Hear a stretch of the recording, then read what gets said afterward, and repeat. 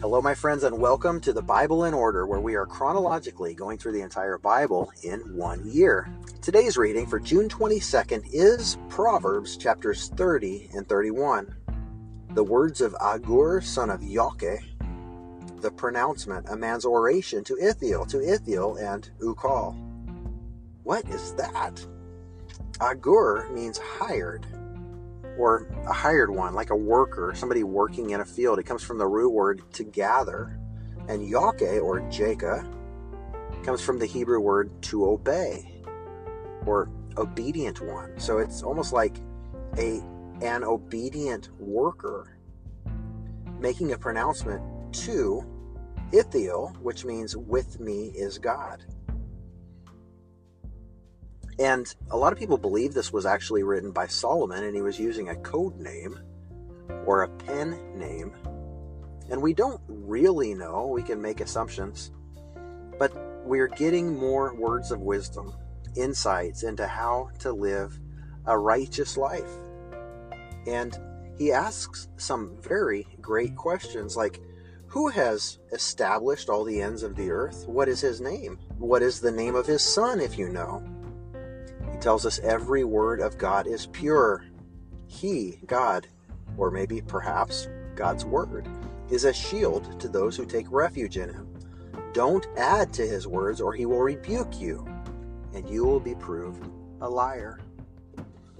And there's a verse, number 12, Proverbs 30:12, that I really feel like God wants us to focus on today as we read in this light. There is a generation that is pure in its own eyes, yet it is not washed from its filth. And I feel like we see that today. We're living in a society, a culture, that tells us we're fine just the way we are. And there's no need to change. And the only hate speech really is when you tell people that their lifestyle is not in line with what God wants them to do. I'm not suggesting we all need to go out and cause fights or pick fights and tell people how to live their lives. I think we all have the right to choose, and we do that well. But what's so disturbing in our society today is that there is a movement to not just proclaim what is against God's will. This movement is trying to silence everyone who opposes it.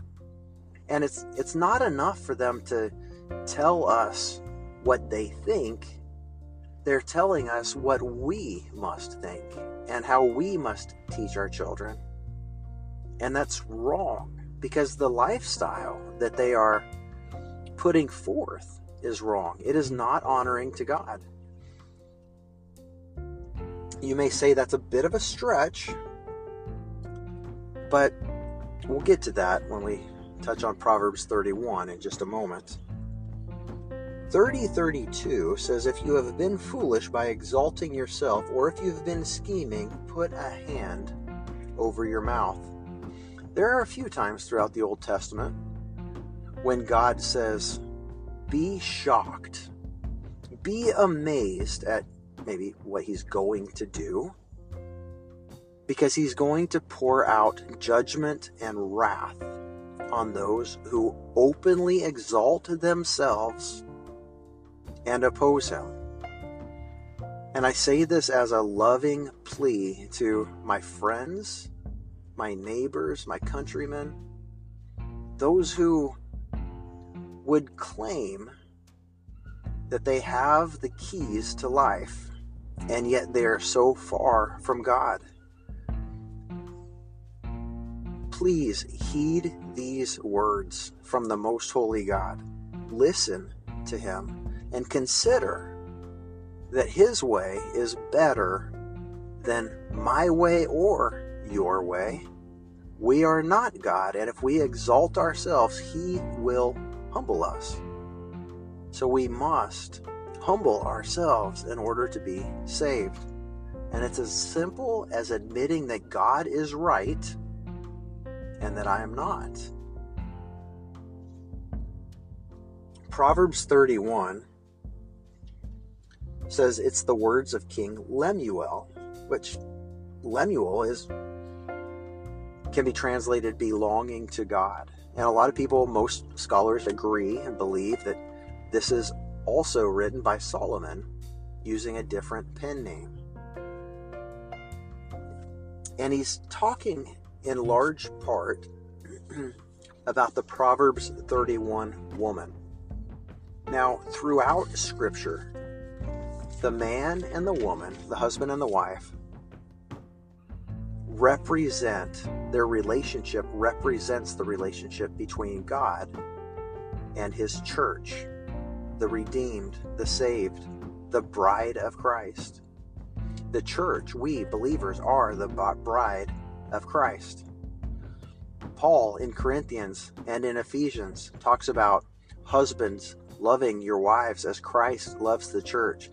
This analogy goes throughout, from the very beginning of Scripture through Revelation, from Genesis to Revelation. And it's a picture of how a husband and a wife should come together, and they represent the relationship between God and His people. And therefore, for two people of the same gender to declare themselves to be in a relationship, it is an affront to what God has designed. I am not in any way, shape, or form suggesting that I am any better than any other human that's on the face of the earth who's ever lived, or that any Christian is better than any non-Christian or any other religion. What I'm suggesting is the Word of God is clear that marriage is to be between a man and a wife, a man and a woman.